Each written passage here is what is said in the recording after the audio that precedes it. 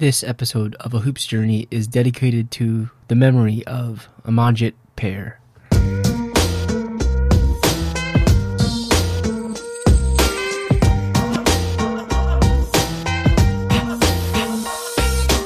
Ladies and gentlemen, welcome back to A Hoop's Journey.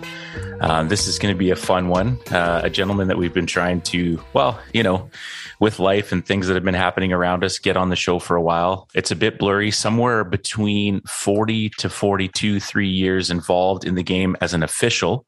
A guy that when we were texting back and forth, we said, we'll just have a quick chat. But if you know anything about this guy and myself, there's no way that it's going to be a quick chat.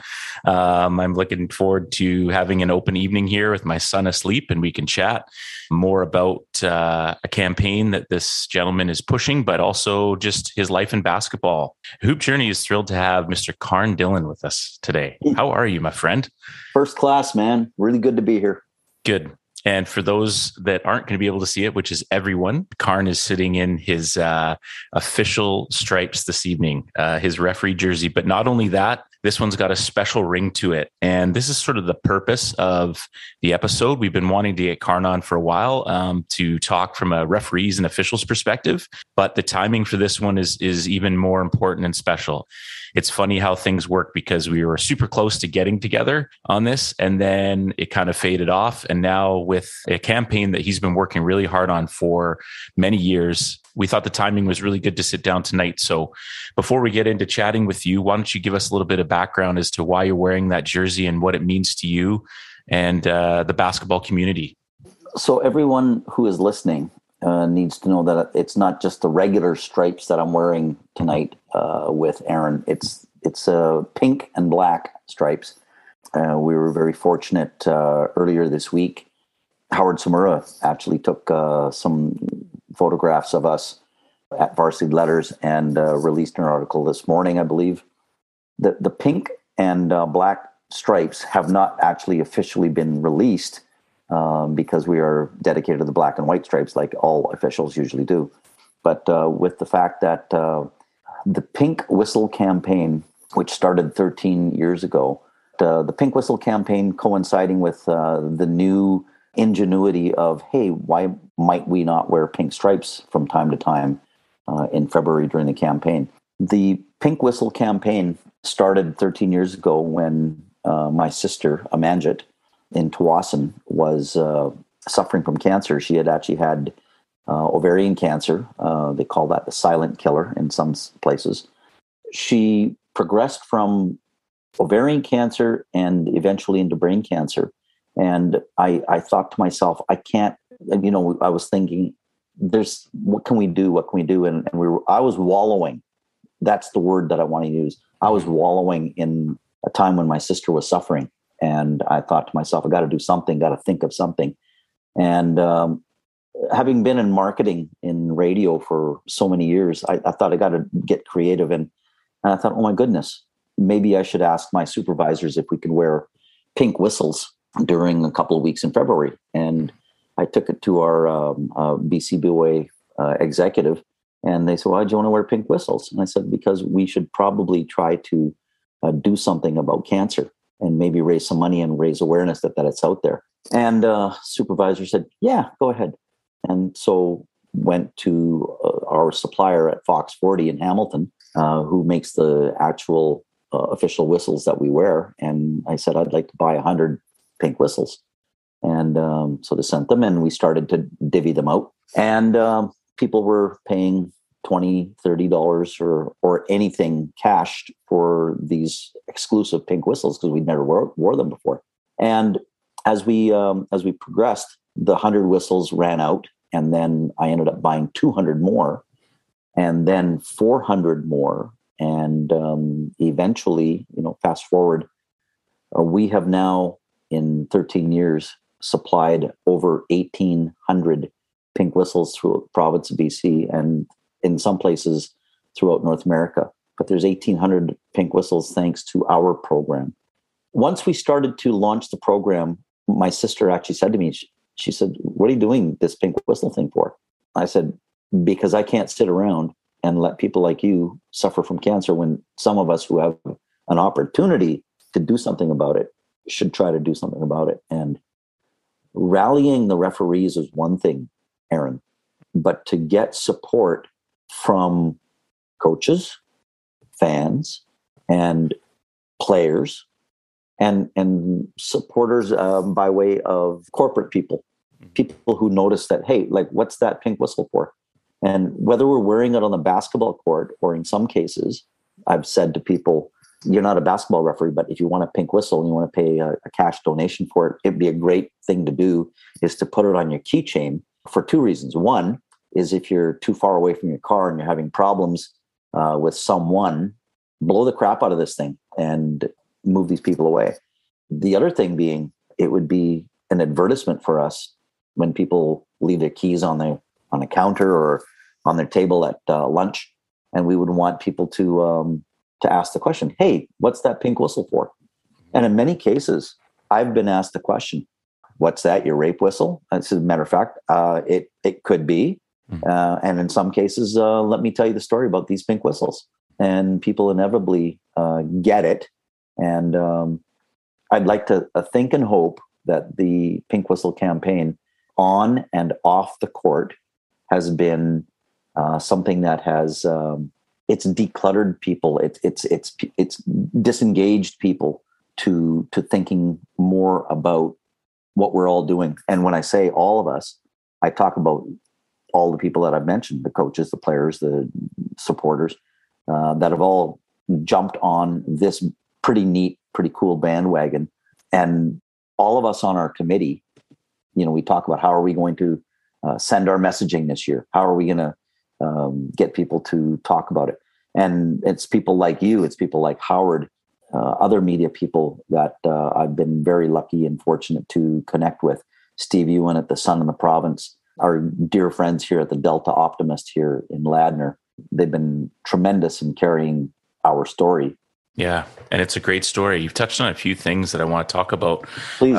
One, were you surprised when you started the campaign? And it's something that I've made an effort to, cancer is near and dear to me. I lost my mom as well, and attended Terry Fox High School. I mean, in terms of cancer patients in history, so it's something that's very near and dear to me as well. Were you surprised? I think when people think about maybe the player official relationship or the coach official relationship, there's like this great divide, but it's amazing what can really happen when people get behind something. Were you surprised with how it sort of just took off, or was it like, nah, this is just sort of what we do?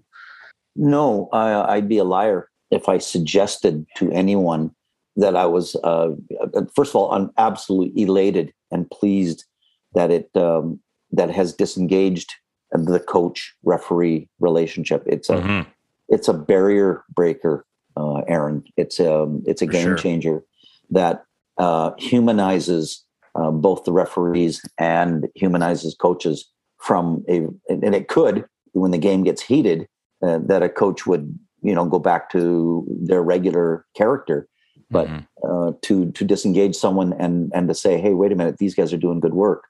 I can't tell you how much I appreciate the love on and off the court when it comes to this program, but the tenacity that remains when coach, official have to talk about a block charge call that somebody didn't like. No, well said.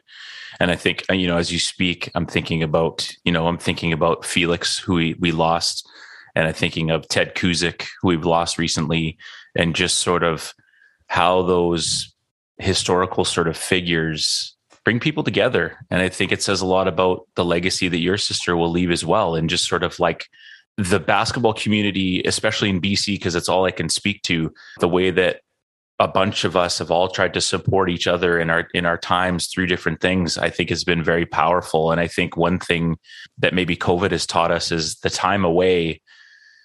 Maybe spending the 3 minutes in a game to bark at an official just doesn't really friggin' matter anymore, because our kids get to play, our officials get to officiate, and I get to coach. You know what I mean? Or just those moments that maybe we overlooked and took for granted.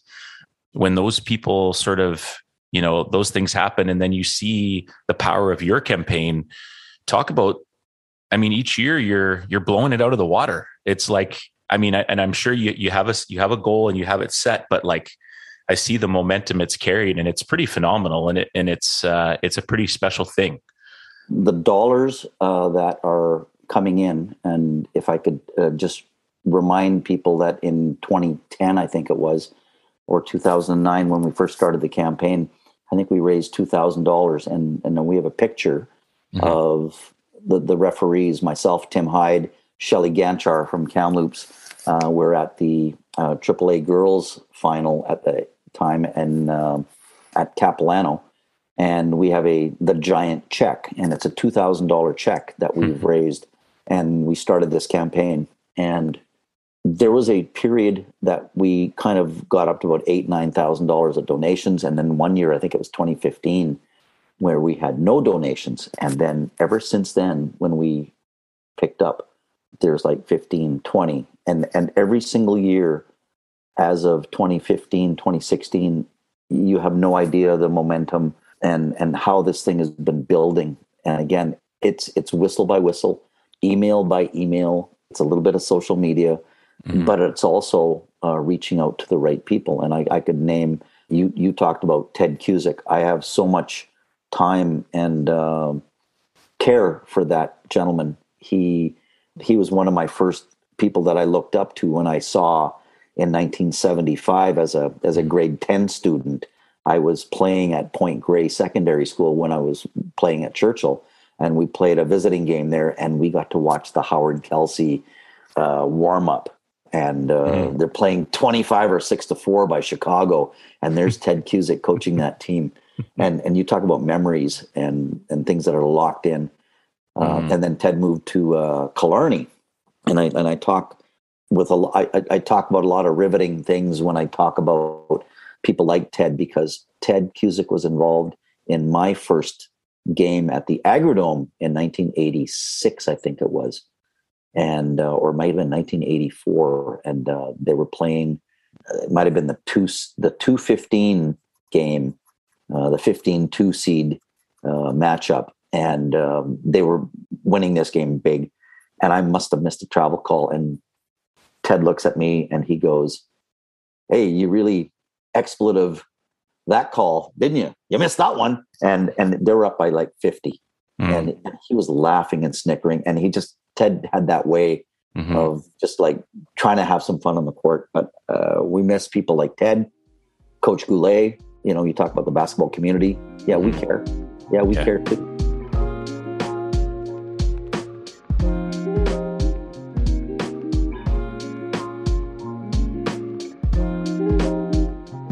And I think, you won't do it, but give yourself some credit in terms of like the reason that people want to support that campaign is also because you're behind it, right? You're, I think of officials, and I think of like the fun moments that we've had at Dolphin Park and over the years. I mean, you refereed me from in high school to college to university to now being a coach. It's pretty cool. Great dynamic. It's unreal. And I think it takes a special person to not only take this on, but also to push it and to keep striving.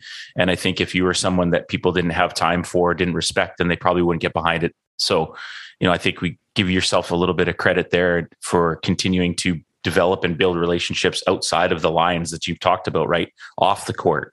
I mean, because in the end, what matters really, right? That missed call or the game that we lost as a coach or a team, that doesn't matter. It's the relationships that we build over these times and over these years, and the laughs that we get to have, so that when we do bump into each other, we can stop and say hi and have a chat and check in on life. You know what I mean? I was so looking forward to being able to talk about referee-coach relationships and just what we have to go through. You guys have a variable and we have a variable. I see different coaches every single night. You see different referees almost every single night, as do all referees and coaches.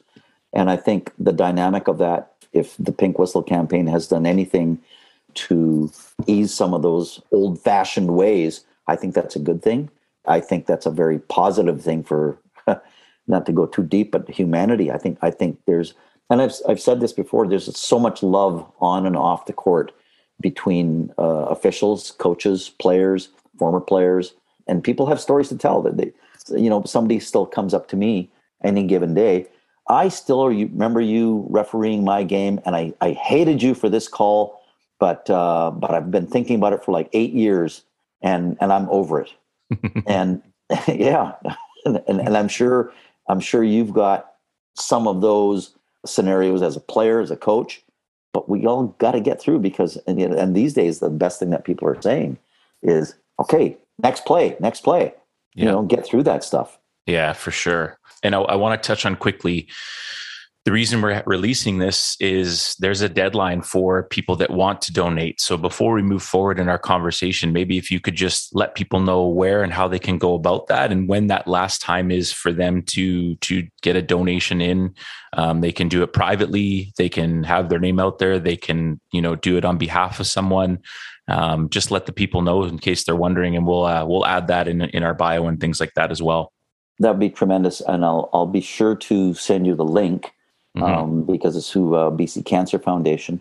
And of course, this being late in the 2021 tax season, this would be very, very fortunate for people to be able to make their tax donations for the upcoming tax season to make sure you get your donations and your deductions. But just a real quick thing on facts. The campaign's been running for 13 years. We have now currently raised $35,000, if not just a little titch above that. This year, it's our record season. Last year was our record season. We'd raised $29,000 at the end of last campaign.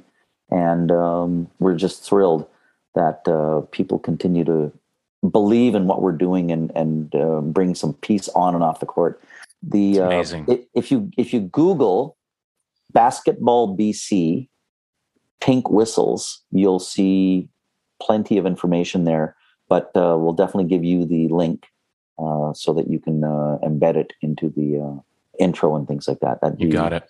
Tremendous. Absolutely. Yeah. And just to let you know, in 13 years, we've now raised $150,000 with this little campaign of pink whistles floating around.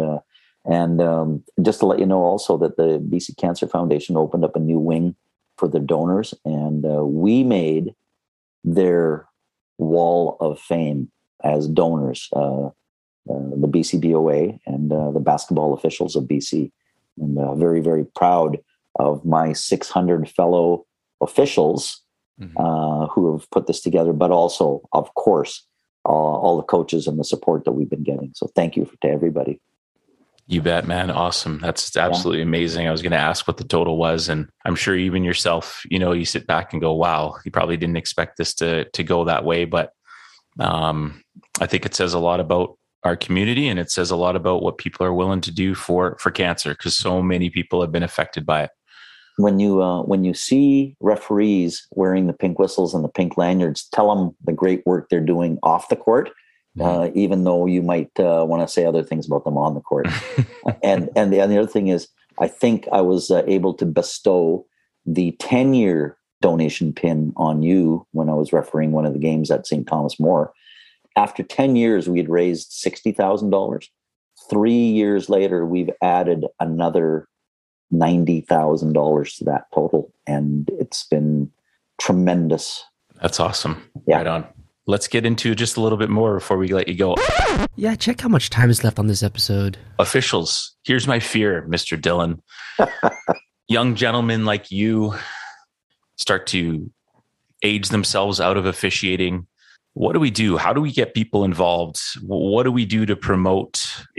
Do we need to see coaches treating officials differently? Does there need to be more promotion of it? Like with the Pink Whistle campaign on behalf of the coaches and the people out there in the community, how do we go about recruiting more and more officials to be a part of the game and get on the other side of it? Or maybe you've never even been involved with the game, but see something to do with it.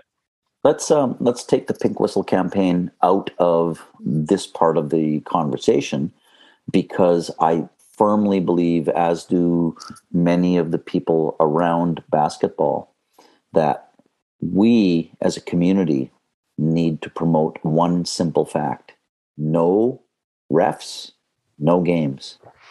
And as we like to say on the show, louder for the people in the back. One more time. Yeah. I've heard that before. No refs, no games.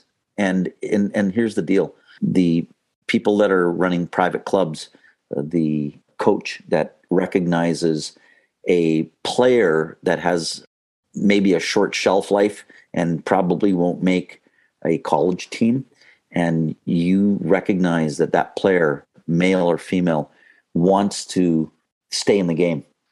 I stayed in the game because at 5'7" and a starting guard, I knew my shelf life was not going to be going to university and playing basketball there. So I stayed in the game, and the referees of my last game, Mike Woods and Bill Denny, and Bill is still alive and well and still guiding some of our ship.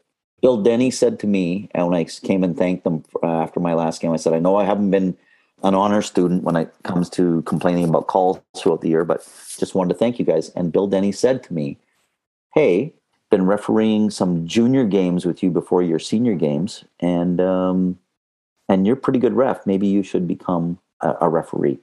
And I said, how do I get involved? And this has come to the meeting in September, and we'll be loved. We'd love to have you and anybody else like you that would like to stay in the game. And sure enough, I showed up in 1979, and voila, I'm still here. Mm-hmm. But now I have that same urge to remind people that we have to recruit. We've been trying to recruit for years, and we just have to have more people caring about the game. And because if we stop caring about the game, we're done. We're all done. Absolutely. What is it that you like most about being an official? Or a couple things? You know, being a part of the game, and I could rattle off the experiences that you get. First of all, on the court, you have the opportunity to take situations in a basketball game and relate them to real life, and how you become better as a person when you deal with things. And as far as the honesty, there's no escape on the basketball court when you're being asked to be honest about a situation. Because when you make a mistake on the court, and if you can correct it immediately, people go, my goodness. And I'll give you an example of that. I had a situation at the Langley Event Center at the high school boys championships probably about 8 years ago. And a player went up to take a shot, and he came down and he realized he was about to travel. So he dropped the ball, and then I blew my whistle. That should be a no call until he touches the ball. Right. That is referred to, as you see in a lot of sports these days, an inadvertent whistle. I blew my whistle too quick, and I blew my whistle about 3 seconds later, and I said, wait a minute, he did not travel. That's an inadvertent whistle on my part. Ball goes back to the same team, and Bob Stebbings flagged me down at the end of the game. He says, Karn, in my lifetime, I have never seen or heard an official take a call back like that. He goes, you're absolutely right. That was not a travel. And it's one of those things where you got to be right. And there's no reason for you to put air into your whistle unless you see what happened. So this has been, it's an empowering thing for me when you're right and you're actually driving home from the game and you say, wow, I'm glad I didn't put air into my whistle in that play. Interesting. Never really thought of it that way. Cool. Yeah, no, and coaches would have a different opinion on what we do and how we do it, right? So.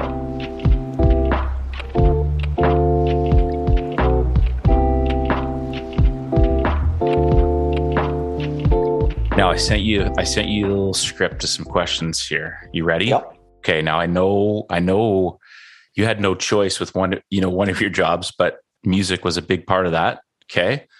A dead or alive, whatever artist, you get the best seat in the house. What concert are we going to? You know what? Well, you're stretching for this one, ladies and gentlemen. I am. You know what? You can reel off a couple. I will. You can't ever see the Archies live. Okay. So I want you, so some of our young listeners, I want you to punch up the song Sugar, Sugar by the Archies. It's one of the greatest songs of all time. But you want to also punch up the Four Tops. And when I say, baby, I need your lovin', like how many A's are in the word Baby, I need your love. You know, there's like 8 A's in there.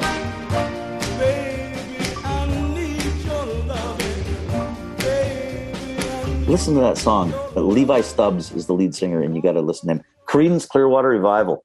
Oh, here you go. John Fogerty, get it done. Just punch up every CCR song you can, and anything by John Fogerty. And then there's this one song. It's called "Bring It On Home to Me." Sam Cooke does it, but even better, Eric Bird. Oh, bring it to me. Bring your sweet love in. Bring it on home to me. Yeah. So some of our coaches might go, "Wow, this guy knows music." Love it. I wouldn't say that your musical choices aged you, but it was definitely when you said punch it up or punch it in. That's definitely, people will be able to figure it out. Amazing. Love it. Got to love some CCR. Drop the needle on that one, Aaron. Isn't it crazy how record players are back? Yeah. Yeah. Do you have one? No. It'd be good to see if I could actually sit through a whole album. Now I feel like you get spoiled with just being able to click next song, right? Yep. Who've been some of the most important people in your life? Absolutely. My bride of 31 years, Chris, because she's tolerated my love for music, my life in radio, and of course the balance of what basketball has given me in real life. It is just without her support, and of course my parents, who actually said when I was a 12-year-old, "Well, you're going to be a doctor, aren't you?" And I go, "Yeah, I guess so." And they had no idea of what my personal hard drive was collecting was old songs in my head. And I couldn't get that stuff out of there. Like I say, go to the year 1969. There's so many, like the top 30 hits of 1969 are probably 30 of my favorite songs of all time. You make such a good point. I mean, anyone that's involved in officiating or sport in general, that partner who they don't necessarily have to understand just how much it means to us, but to understand that it's important and to allow us that, it's huge, right? And it's a huge part.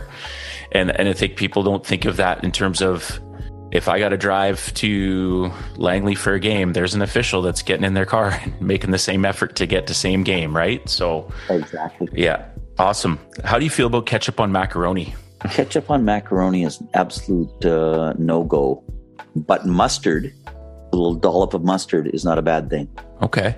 How do you feel about ketchup on hot dogs? We'll take it to the Paul Eberhardt level, because that absolutely disgusts Ebes. Like it's sacred. Like he's like, that's the most... Yeah, he feels like you couldn't do anything worse if you put ketchup on a hot dog. Well, then he's going to love me, and because I do like ketchup on hot dogs. I also like Heinz 57 sauce. Oh, See, there's a little nugget. Wow, Heinz 57 steak sauce. Put that on there and make a difference. Wow, remix. Okay, I like it. Think about all the games that you've been a part of over so many years. Is there one or two that stick out for whatever reason? Doesn't have to do with you making a call or whatever, just sort of like whatever reason it is there a couple games that stick out to you? You're like, man, I'd love to go back to those moments and relive those.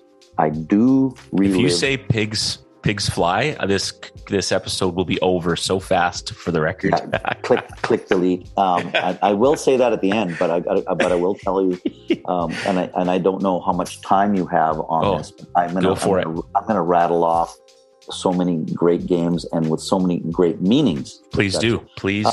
So memorable games in no particular order. Okay. And I think people who are in our community might appreciate a couple of these. There's a game played at the Point Grey tournament. Yes, the Point Grey tournament. And it was the final between Charles Tupper and R.C. Palmer. And the connection there is that the two Eberhardt brothers were on separate benches. Mm-hmm. I don't know if you've heard the story or not, but Coach Doug Eberhardt was the assistant coach at Tupper. And he kind of got loud, and all of a sudden my partner gave him technical foul. And I went over to the head coach and I said, "Hey coach, can you take care of that?" Because, you don't want to have like back-to-back tees by the same ref if you don't have to. And coach goes, I got this. And I said, good. And Dougie says, I'll take another. Literally, I'll take another. And I looked at him and I said, okay. He doesn't realize that if I got to give him 2, he's got to go. So I toss him out of the gym. And Coach Jeff Gurley is like rolling his eyes, like, because he's trying to defend him. And all of a sudden, like, Dougie does this.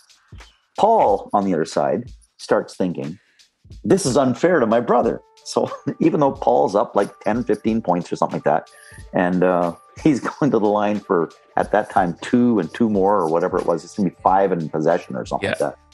And Paul starts to protest. And I said, you say another word, you're going to join him. And I say this to say this. The beautiful thing about that game was about 3 weeks later, my sister had passed away. And I saw Doug Eberhardt in the game right before mine at John Oliver's City Championships or something like that. And I said to my partner, I had a situation with Coach Eberhardt a couple of weeks ago. It looks like he's coming over here. Let's watch out here. He might want to take a bite. And Dougie does the classiest thing on the planet. He comes up to me and he says, just wanted to say, sorry for the loss of your sister. And that in itself should remind everybody in the basketball community of what this is all about. Yeah, it's this tough love on the court when you don't do the right thing, but we all have real sensitive people and really good people. Like I said, there's love on and off the court. How are you going to top that one? That's the one you lead with? There's a couple. Okay. There's a couple. All right. I like it. One of the greatest high school finals, according to some people, it was the Vancouver College St. George's game. Right. And I got to tell you, every time I see Emerson Murray at Kits Fest, he always comes over and flashes his smile. And because he knows that I was witness to that game, he wants to come and give me a hug, and that's okay. And that was John Taggs against Brian Lee. It was just an epic game. The most important part about that game that a lot of people don't know about was the pregame meal. Myself, Fred Gunn, Todd Perdonick were selected to work that game. Shout out Freddie. Yeah. Love that guy. Yeah, like I said, there's a lot of good people that are donning stripes. The pregame meal, we'd said, hey, why don't we go to Nick's Spaghetti House? Because, we're all dressed in suits and ties and stuff like that. And we walk into the place with our reservation, and half the place is purple and gold, half the place is red and white. And we walk in there, and obviously people recognize us, and they go, hey, you guys aren't reffing the final tonight, are you? And we said, yeah, we are. The wallets come out. What are you guys having? What would you like? Sorry, guys, can't do that. And I don't think that story's ever been told, but that was an absolute gem. Another game, Kitsilano White Rock Christian ×2. One of the first finals I ever worked was the White Rock Christian game when Kyle Wilson was playing for White Rock, and I think they were 35-0, and I think Kitsilano were 36-1 with Chris Porteous and Levon Kendall in grade 11. And that game was magic as well. The year after, I ended up working the same 2 teams in the semifinal game. And like I say, Coach Scott Allen and Randy Coots and Simon Dykstra. It was always a treat to work those guys. Nice. Speaking of Dolphin Park. Yes, sir. There was a game that was played there that was a Canadian team versus an American team in the final. And I'm pretty sure you were in the beer garden by then. Absolutely. And I don't know if you remember it or not, but I think towards the end of the game, there's 5 seconds to go, and I think there was like a 6-point lead. The fans started singing "O Canada" loud and proud. I would not be the one to tell you who led the charge on that anthem, but I could probably suggest who it was. Am I allowed to make names, or am I allowed to? Hey, it's your show, brother. Oh, okay. So I'm really close to the beer garden at this point. There's 5 seconds to go. It's a 6-point game, and the Canadian team has the ball. and we know they're just going to play it out. So I reach over and somebody hands me a beer and I said, okay, I'll take a sip. We never drink before a basketball game. Of course. Certainly never during, but with 5 seconds to go, I just thought, okay, somebody close to me says, hey, take a sip. And I did. So I broke a rule, but it was in the heat of the moment, I kind of lost it, sort of thing. But that was a fun one. There were some years there where those American teams they were bringing up, and they kind of like kicked our butts for a few years, and then guys were putting teams together, and those battles were unreal. I mean, to the point where you got Jamal Crawford out, right? Like that was some good times at good old Dolphin Park. I'm gonna go over just a couple more games real quickly. Please do. Because the fact that you've given me an opportunity to share this, I'll be able to share this at the end of the conversation as to how important this is. So then there's the Argyle-Handsworth games that I had the privilege of being assigned to in the day of Glenn Chu against a Randy Story, and that whole legacy. Having listened to Tyler last week, just remind me of, like, I got to work probably 3 or 4 of those games.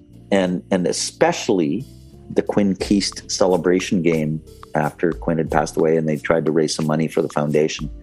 And I want to tip my hat to the Keast family, Jan, Tom, Jamie, for saying, hey, Karn, we would like you to work that game with a couple of officials. And would he play? And you know what? When somebody sticks out their hand and says, just, can you do that? And yeah, done.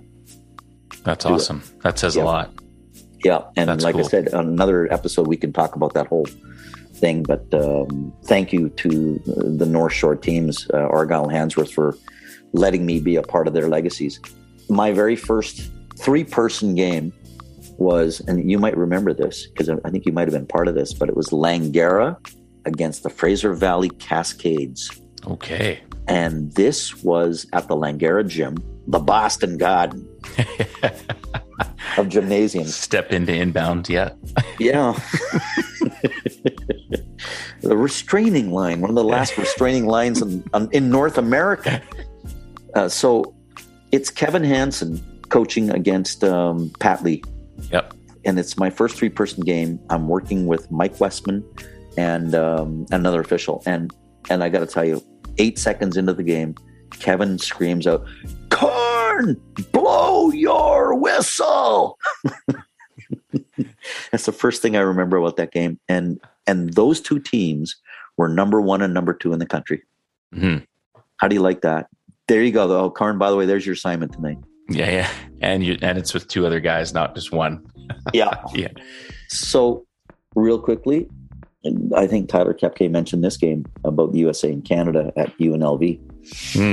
I was at that game, and one of my best friends in the refereeing circuit, Steve Seibel, was refereeing that game as a FIBA official.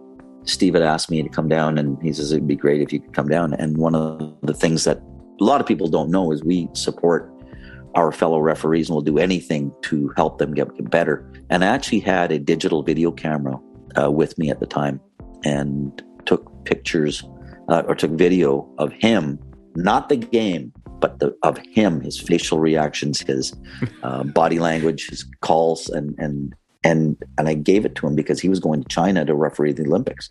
And I presented that to him about a month later, and I said, hey, got something for you. And there's like 64 minutes of video so he could visualize and get better and be ready for the moment. And it's a gift that us referees like to try to help one another with, to help them get better. And later on that night, and speaking of Tyler, we were all back. Howard Kelsey and Team Canada went back on the bus back to the Palms Hotel, and we were sitting in the lounge, and we saw the team walk back in.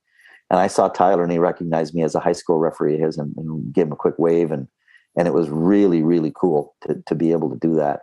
But that night, Seibel had done that game, and it was one of those things where the best play of the game was Kobe Bryant stealing the ball and doing this massive dunk, and it was on every TV screen, and Seibel was me, carnage, it's everywhere. Last 3 here. I worked the Navi Seacon 64-point game at Delta Secondary School. I think Nikki Day was on that team. Oh, yeah. Yep. And I got to tell you, Aaron, like when you're doing a game and a kid hits dunks, he hits 3-point shots, he does layups. I came home that night. I said to my wife, I said, hey, there's a kid that played at Delta. He must have scored 41, 42 points. He had an awesome game. The next day I read in the paper, this guy went off for 64 or 66 points. Mm-hmm. He could feel it. He could feel it.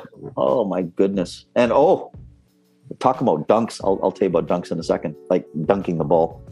But going back to games, in 1990, I think it was the Centennial against Lord Byng in the consolation final of the 3-4 game or whatever it was. It was Richie Chambers against, I can't remember who the coach was, but it was Jason Leslie was one of the players. Okay.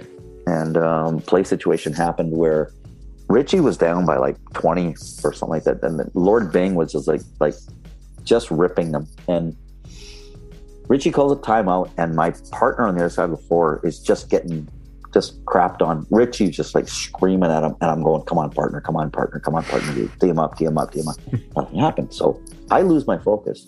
We come back. I hand the ball to the wrong team. No.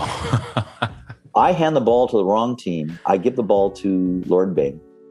And this is great because mistakes happen, and how you deal with them is what you do. So I hand the ball to the wrong team. I give the ball to Lord Byng, and Byng goes, one pass, two pass. Jason Leslie does a layup. And now, instead of being down 24, now they're down 26. And Richie's like if he was mad before the timeout, he was like screaming. And then I realized, oh my goodness, we gave the ball to the wrong team. I called my partner over, tried to correct it in the best way we could. Is it rock, paper, scissors to see who talks to Richie or what? No, we actually did the wrong thing. We did the illegal thing by doing a do-over. We put time back on the clock, and you're not allowed to do that. Mm-hmm. We gave the ball to the right team and saying, hey, this is the way it's going to be. But I got to tell you, that's one of those things that I never have given the ball to the wrong team ever since, because now I have a mechanism that I created that puts the ball in the right place. Mm-hmm. The last game I want to talk about is Simon Fraser versus UBC women. Circa anywhere between 2002 and 2010, when those two teams were the greatest teams in Canada. Between 2002 and 2010, there was only Canada West teams that won the national championships. I think it was Victoria won it first, and then it was Simon Fraser, UBC, Simon Fraser, UBC, Simon Fraser, UBC, and it just never stopped. But I got to work a regular season game, and it was Deb Huband against Bruce Langford. And we called 21 fouls in the entire game. No way. 21 fouls in the entire game. And my supervisor at the time, Bill Crowley says to me, Karn, and this is in the postgame, he says, do you realize you only called like 5 fouls in the entire game? And you didn't have a single whistle except for an out of bounds call from halfway through the second quarter till the start of the fourth quarter. I said to him, they're that good. I said, yeah, I do. He goes, if you had had another whistle, I would have been disappointed at you because you had nothing to call. Yeah. Just unreal basketball. Hey. And you know what that was? That was supervisor saying to official, as often as we get this, you did a good job. Yeah. I will finish with the best dunks on the planet that I've seen. Okay, here we go. Yeah. Connor Morgan at UBC. You need to ask Kevin Hansen about that one. Okay. Yeah. It's just a thunder, crazy dunk. At Kits Fest 4 years ago, Tyus, who's one of the coaches at Burnaby South, Tyus came flying through and hammered down a dunk, and he was like 180 degrees horizontal, sideways. Yeah. If he didn't grab the hoop, he would have been dead. Yeah. I remember him. Yeah. Yeah. Talk to the trendy Western people about Mason's dunk this year against Calgary in first preseason game. Nice. Mason hammered one. And ready for this guy? Rupi Claire, when he played at UNBC. Here we go. Yeah, played with reckless abandon. And he was the original look of James Harden. I think James Harden saw what this guy looked like, and it says, I got to look like that guy. But anyways, ask him about that one. And of course, the best dunks of all time was the pigs can fly, pigs do fly dunk. And should we save that to the end of the conversation here and wrap it up with that, or what? It's your world, man. Whenever you feel it's appropriate. Okay. I will save that one for the end. Okay. The audio cuts out here, but Mitch asks Karn, who has been the toughest players you've had to ref? Randy Knorr did so many things so well, and he could disguise stuff and confuse me. And I never thought that could happen. And one of the games that I refereed at Dolphin Park, Randy made a move, and he was trapped in the backcourt. And I ended up calling a foul on one of the defenders, and the defender went nuts. The defender went nuts and said, I didn't touch him. And I said, your arms are tangled. It took me 9 years to get together with Randy and say, I got a question for you. Do you remember that play? He goes, yeah. I said, it's been bugging me for that long. I said, what happened on that play? He goes, Karn, I actually got my left arm in to his arms, did a little spaghetti move, and then jumped with my right hand on the ball. He goes, the foul should have been on me. But it took me 9 years to get rest on a play that almost decided the game, but it was just one of those things. Yeah, we do lose sleep over calls from time to time. Awesome. That was like a mini history book right there. Do you read much? Are you more of a movie guy? I do. So I read rule books. I read rule interpretations, because every time I show up at the Langley Event Center, and Neil Brown is sitting there, he politely asks me 2 to 3 questions, and I have to be his interpretation guide. I said, that's how you do it. That's what I call. But as far as movies, hey, listeners, Pulp Fiction and The Good, the Bad, and the Ugly. The real hero on The Good, the Bad, and the Ugly is Tuco. You need to re-study the character of the Ugly, because he's just a huge underdog and he's a beautiful human being. Amazing. Bring out the Gimp as well. Bring out the Gimp. Yeah, exactly. I might have to say that to you on a sideline one day. Greatest bag of chips when you're feeling munchy. Super Bowl Sunday. What are you grabbing? What's the go-to bag of chips? Okay, you know what? I'm going to nix the chips. It's Hawkins Cheesies, because of my bride's father, Jack Ives in Quesnel. Jack Ives passed away 10, 12 years ago. But that guy would only eat Hawkins Cheesies. I'm not talking these crispy cheese snacks or fake things. I'm talking about the Canadian brand of the Hawkins Cheesies. All over that. Let's see. Off the top of my head, Kyle Russell, Hawkins Cheesies. Really? Sean Shook, Hawkins Cheesies. John Mills, Hawkins Cheesies. So there you go. You are not alone, my friend. Oh, that's good company. And you can throw those in a chip category if you want. It's your episode, so who cares? Okay. I went and watched Tupper play Burn at War Memorial earlier this year. It was like a 2:00 game that Gurley had organized, and I brought Kev a Diet Pepsi and Shooky a big bag of cheesies, and both of them lit up like Christmas trees. So, what are some players over the years that stand out to you where you went, wow, that's a special player? And this is a tough one. People don't like to leave people out, right? But are there some people that you officiated that it was like a Navi Seacon sort of, man, he was so good, I was 20 points short of what he actually had for the night? Navi was amazing. I forgot to talk about the dunk. When I say the dunk, that is what I asked Navi to sign my Dolphin Park jersey. Referee jerseys from Dolphin Park are always pretty special. And I've got signatures. I think you signed my Dolphin Park jersey. Probably. Yeah. And you know what? I think you said on that jersey, pigs do fly. I think that's what you signed on there. But anyways, Navi Seacon, and you know how the wind is blowing at Dolphin? Yeah. Somebody did an alley-oop for him, and I'm in the trail position, so I get the best view of this thing. And I go, okay, that's going to go over the backboard that float pass, that is going to that's such a bad pass. And Navi elevates himself. And I don't know if he grabs it with his fingernails, but he gets up and his entire armpit is pretty much above the level of the ring. And he hammers that thing. And you know, the old boards at Dolphin Park, how much they vibrate. Of course. The steel pole just going like shattering, and the place went nuts. And I just saw that. And eventually, like I said, when I got that lime green shirt that I've got that with signatures, I said to Navi, I said, can you please sign your name on here and say the dunk? And Navi will remember that. He was smart too. He would only go. He would probably was going on the short hoop. That's why he called for the lob. Who would you like to see on a hoops journey? I'm going to give you two really easy ones, and I'm going to make sure that they are in touch with you at any time that you want to touch base with them. Okay.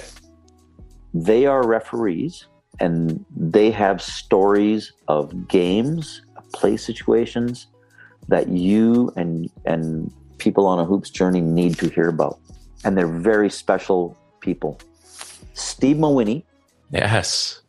Steve Mawhinney, who is a Burnaby resident and is also in the Burnaby Sports Hall of Fame. And then there's the curator of our referees museum, who has every fact in every game and just knows everything about everybody. It's Todd Prodonic.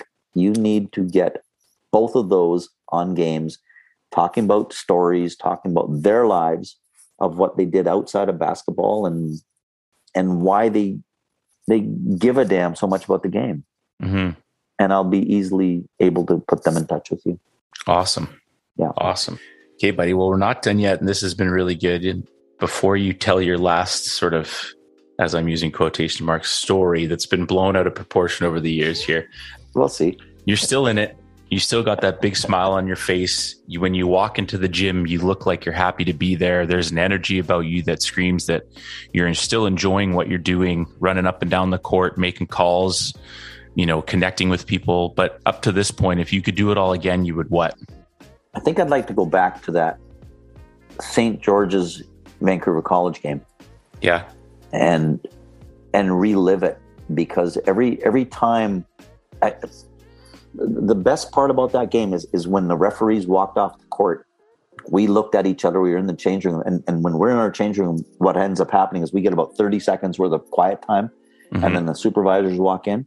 Aaron, we looked at each other and we said, I don't think we did anything wrong. I think we stayed out of the game. I think the players played, the referees ref, and we were so satisfied.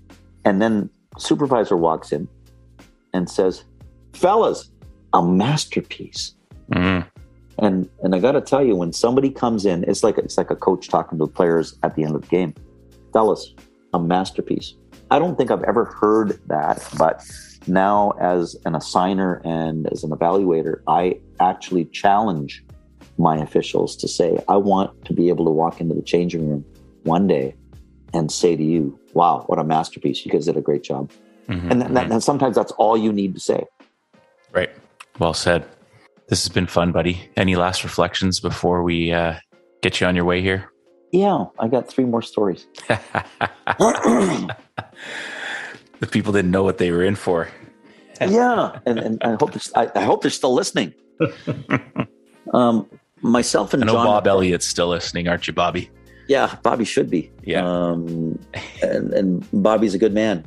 Great to have him on the Canada West panel, on the Pac West panel, and the high schools. You got it. Also, before you keep going, I sent a picture of you, and on this group chat, all 3 guys send their love. Dom Zimmerman, Gerald Cole, Andrew Mavis. They all say hi and they love you and cheers. My goodness. I ran into Dom's brother in Whitehorse. No way. In 2019, I think it was, myself and John McFarland and Alex Grunberg went up there for a quick little session to help them out. And gentleman comes out of the stands and he goes, do you referee in Vancouver? I said, yes, I do. He goes, I think I recognize you. And he goes, you might know my brother, Dominic. I said, Zimmerman? He goes, yeah. and the love of, like I say, there's love on and off the court. I said, please take my picture, send it to Dom, and tell him that Karn's up here right now, and we just met, and it's great. Awesome. And it's funny, actually. Dom's picking him up from the airport tomorrow. He's coming down for a visit. How do you like that? Huh? Isn't the world funny? Yeah, it's a small world, and it's our job and responsibility to make it smaller. Maeve says sorry for yelling at you all those years. Yeah, sure.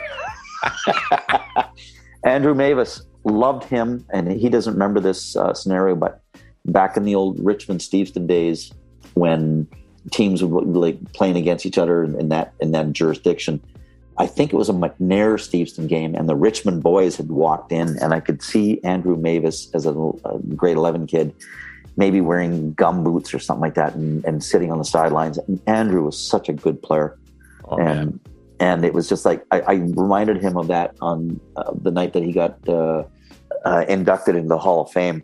And I said to him, I said, man, I remember you as a kid that way. And he goes, I don't remember that, but he goes, thanks for remembering and being part of this.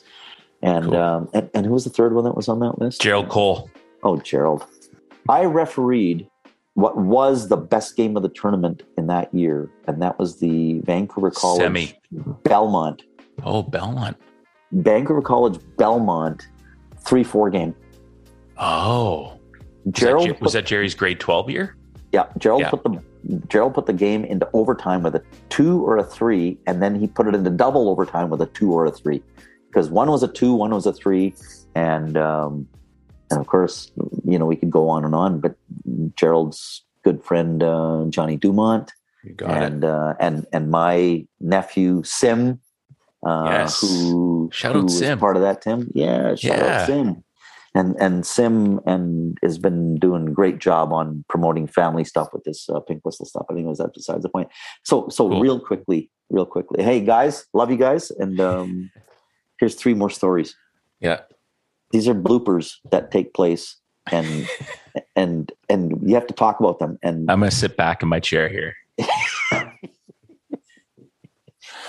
So Johnny McFarland, myself, and another official who shall remain nameless, were working at UBC, and it was one of those situations where I'm on the baseline, Johnny's right in front of Coach Hansen, and other officials in the trail position, and the ball goes outside the 3-point line on a dribble, and all of a sudden there's a whistle at around the volleyball line, and the signal by the official is over and back, and I'm looking at him, and I'm looking at John, and I put my hands down and go, oh, this will be good. And the official finally realizes that he's called an over and back at the volleyball line, not at the center line, which is like still 10 feet away. And the look on Kevin's face was priceless. I said to Johnny, this will be good.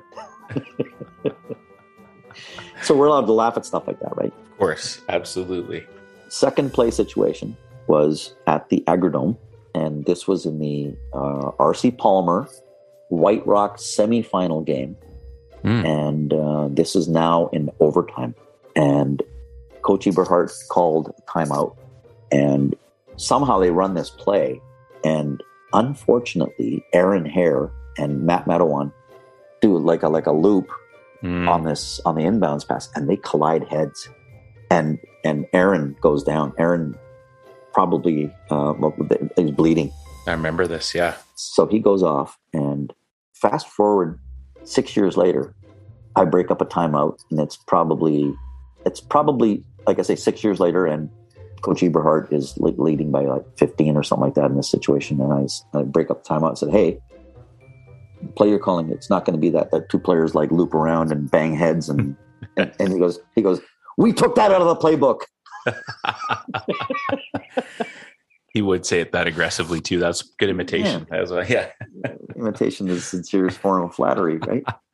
And item last on the bloopers. Earlier this year, I was up in Kelowna, and we were refereeing the UBC Okanagan game. Partner stops the clock with 3.5 seconds remaining after a good hoop, and there's 3.5 seconds remaining in a quarter, right? Unfortunately, he stops the clock at the end of the third quarter. which the clock's not supposed to stop until the fourth quarter. And he had actually given us that 2-minute signal that there's 2 minutes left. And I was looking at him going, why is he doing that? And sure enough, he actually thought we were in the fourth quarter. So he stops the clock, and UBC Okanagan gets the ball back on the baseline with 3.5 seconds to go. Boy. And I think Coach Hansen might have whispered, they better not blank score on this play. Sure enough, pass out to the 3-point line, second pass into the center court. It does one dribble, and it's nothing but net. No. Now, UBC ended up winning the game by lots, but the look on Coach Hansen's face, like I say, when you're talking about bloopers and you're talking about having fun in the game. So just to make a long story even longer, last week I was at Douglas and I had the same partner. And with 2:46 remaining in the third quarter, I went to my other partner and said, hey, listen, when it gets down to the 2-minute mark of the third quarter, flash your 2-minute signal to our partner over there and see what he does. Meaning you're not supposed to stop the clock, but he looked at us and he goes, oh, you guys are trying to screw me. Yeah, that's what I was wondering. Yeah. Absolutely. Absolutely.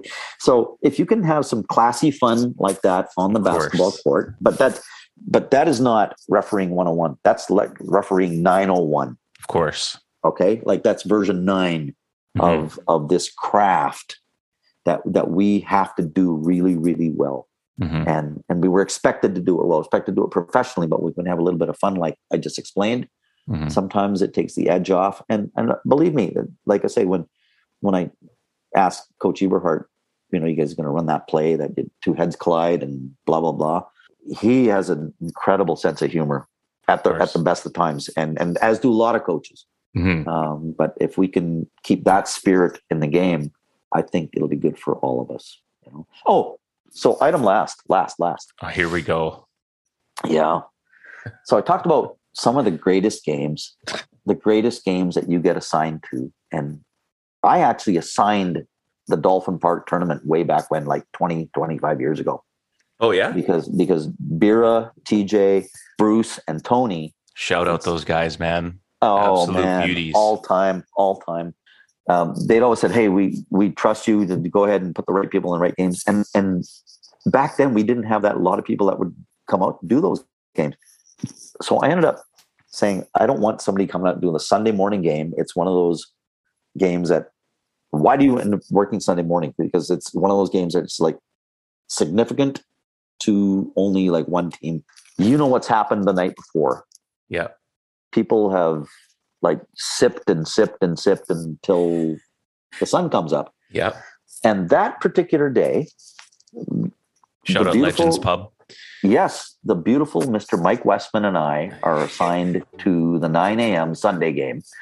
And we don't know the ramifications. Nobody's told us that it's, by the way, suddenly it's an important game. Oh, why is it important? Because one team, if they outscore the other team by 78 points, they might qualify to make the playoffs, but they have to really kick these guys. And so that team was your team, Aaron. And it was 9 o'clock in the morning, and 2 things happened before the tip-off. I think John Roberts walked in with what was like a horse blanket, and he's shivering. And I shouldn't say what was said to his comment, or am I allowed to? You can edit this out. Yeah, don't say it. Okay. Yeah. Yeah, it was, but John Roberts' class act and one of the funniest lines of all time. Anyways, I'll tell you off air. And then 2 people start walking towards the beer garden at 8:57, and it's Jake McCallum and Nick Day, and Rob. Yep, Rob Gow. Yep, 3 people, and I actually make a comment. I go, hey guys, beer garden's not open. And Nicky goes underneath his jacket. He goes, it is now. Yeah. So I guess the table is set, and these 3 guys are rooting for you. And you guys need to beat these guys by 78 points or whatever it is. And I remember one of the opposition, because Andy Dunn was on the opposition of that game. Another great Richmond Colt. Anyway, so Andy Dunn is on the floor, and they get pummeled. I think they only have 6 people on the floor. Yeah. Total. You're lucky if you get 5 on the Sunday morning. Yeah. Yeah. So anyways, Westman and I are working this game, and you guys are stealing everything. You guys are full court pressing, and I think you guys are up by 40 at halftime, but that's not good enough. Mm-hmm. So you steal a ball in the second half, and Jake McCallum jumps up and he goes, "Dunk it! Dunk it!" And you go up there and you look like you were going to dunk it, and you didn't. You finger rolled it, and you got booed. By the 3 people that were there. Yes. But it was a resounding boo. It was louder than the refs got booed in that game. How's that? So you got booed, and the very next play, you were pressing again, and you stole the ball again. And they screamed out, "Dunk it, dunk it." And you got up, and you hammered it down. And that's when the magic line of all time, Aaron Mitchell, came out. May I recite it now? Please do. I'm waiting with bated breath. And I'm trying to get it the right octave, because when Jake said it, he sounded like his dad, Dunk. Yep. "Pigs do fly."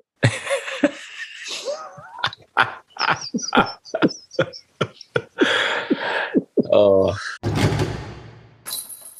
my God. And Westman and I are dying. Paused, looked at each other, and him and I have had so many great games of comments and things like that. And that's why you need to talk to referees. You need to talk to them about our point of view, how we see things, and sometimes we get a different angle for sure than what you've seen. And whether that's a play on the floor, or if I can be reflective here, just some things in life. And I'll just close by saying, I can't thank the people in the basketball community enough for glomming on to what belongs to all of us. Mm-hmm. And that's the fight against cancer. And there's a lot of pink whistles for a lot of coaches who continue to buy the whistles and say, "I just want to support the program." And I thank them for the spirit with which they bring that. And I also thank you, Aaron, for inviting me and my spirit to share the story of me and my pink whistle team, because we think we're doing the right thing here. And come playoffs, it's back to business, right? So you got it, man. It's very well said. Great way to summarize. And let me be the first to say thanks to you for your years of service back to the game and doing probably the most thankless job out there, other than maybe some scorekeepers. You know, you and the officials, I put you two in the highest regard in terms of what you do. And for all the people that I've got to know that wear the stripes over the years and what the game has given me back, and the connections I've been able to make with many of you. So thank you for your years of service and everything that you've given to the game, my friend. I don't know if you'll be able to put this in as well, but I do want to notarize one particular scorekeeper. Sure. And this was at Steveston, London last week. I have my little water bottle that has the referee's striped shirt as a koozie. Yep. And on that koozie, I have a pink whistle. And the score table went nuts. They said, "That is one of the cutest things I've ever seen in my life." And she says to me, "I'm a volleyball referee. Maybe we should use pink whistles as well." And I will go back to Steveston, London next week. I'll ask Coach Mike Stoneberg, what is the name of that person?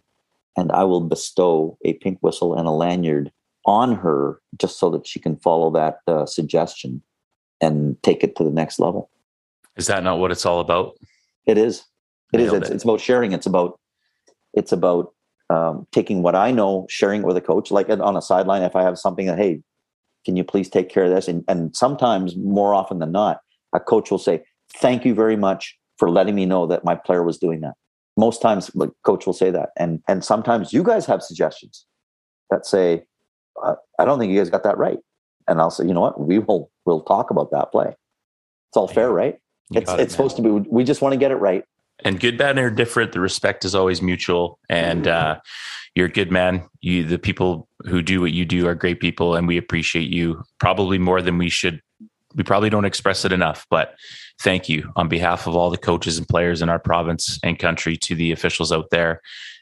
It's been an honor to get to know you over the years and connect with you. And I'm proud to consider you a friend. And I'll still tell you if you make a bad call.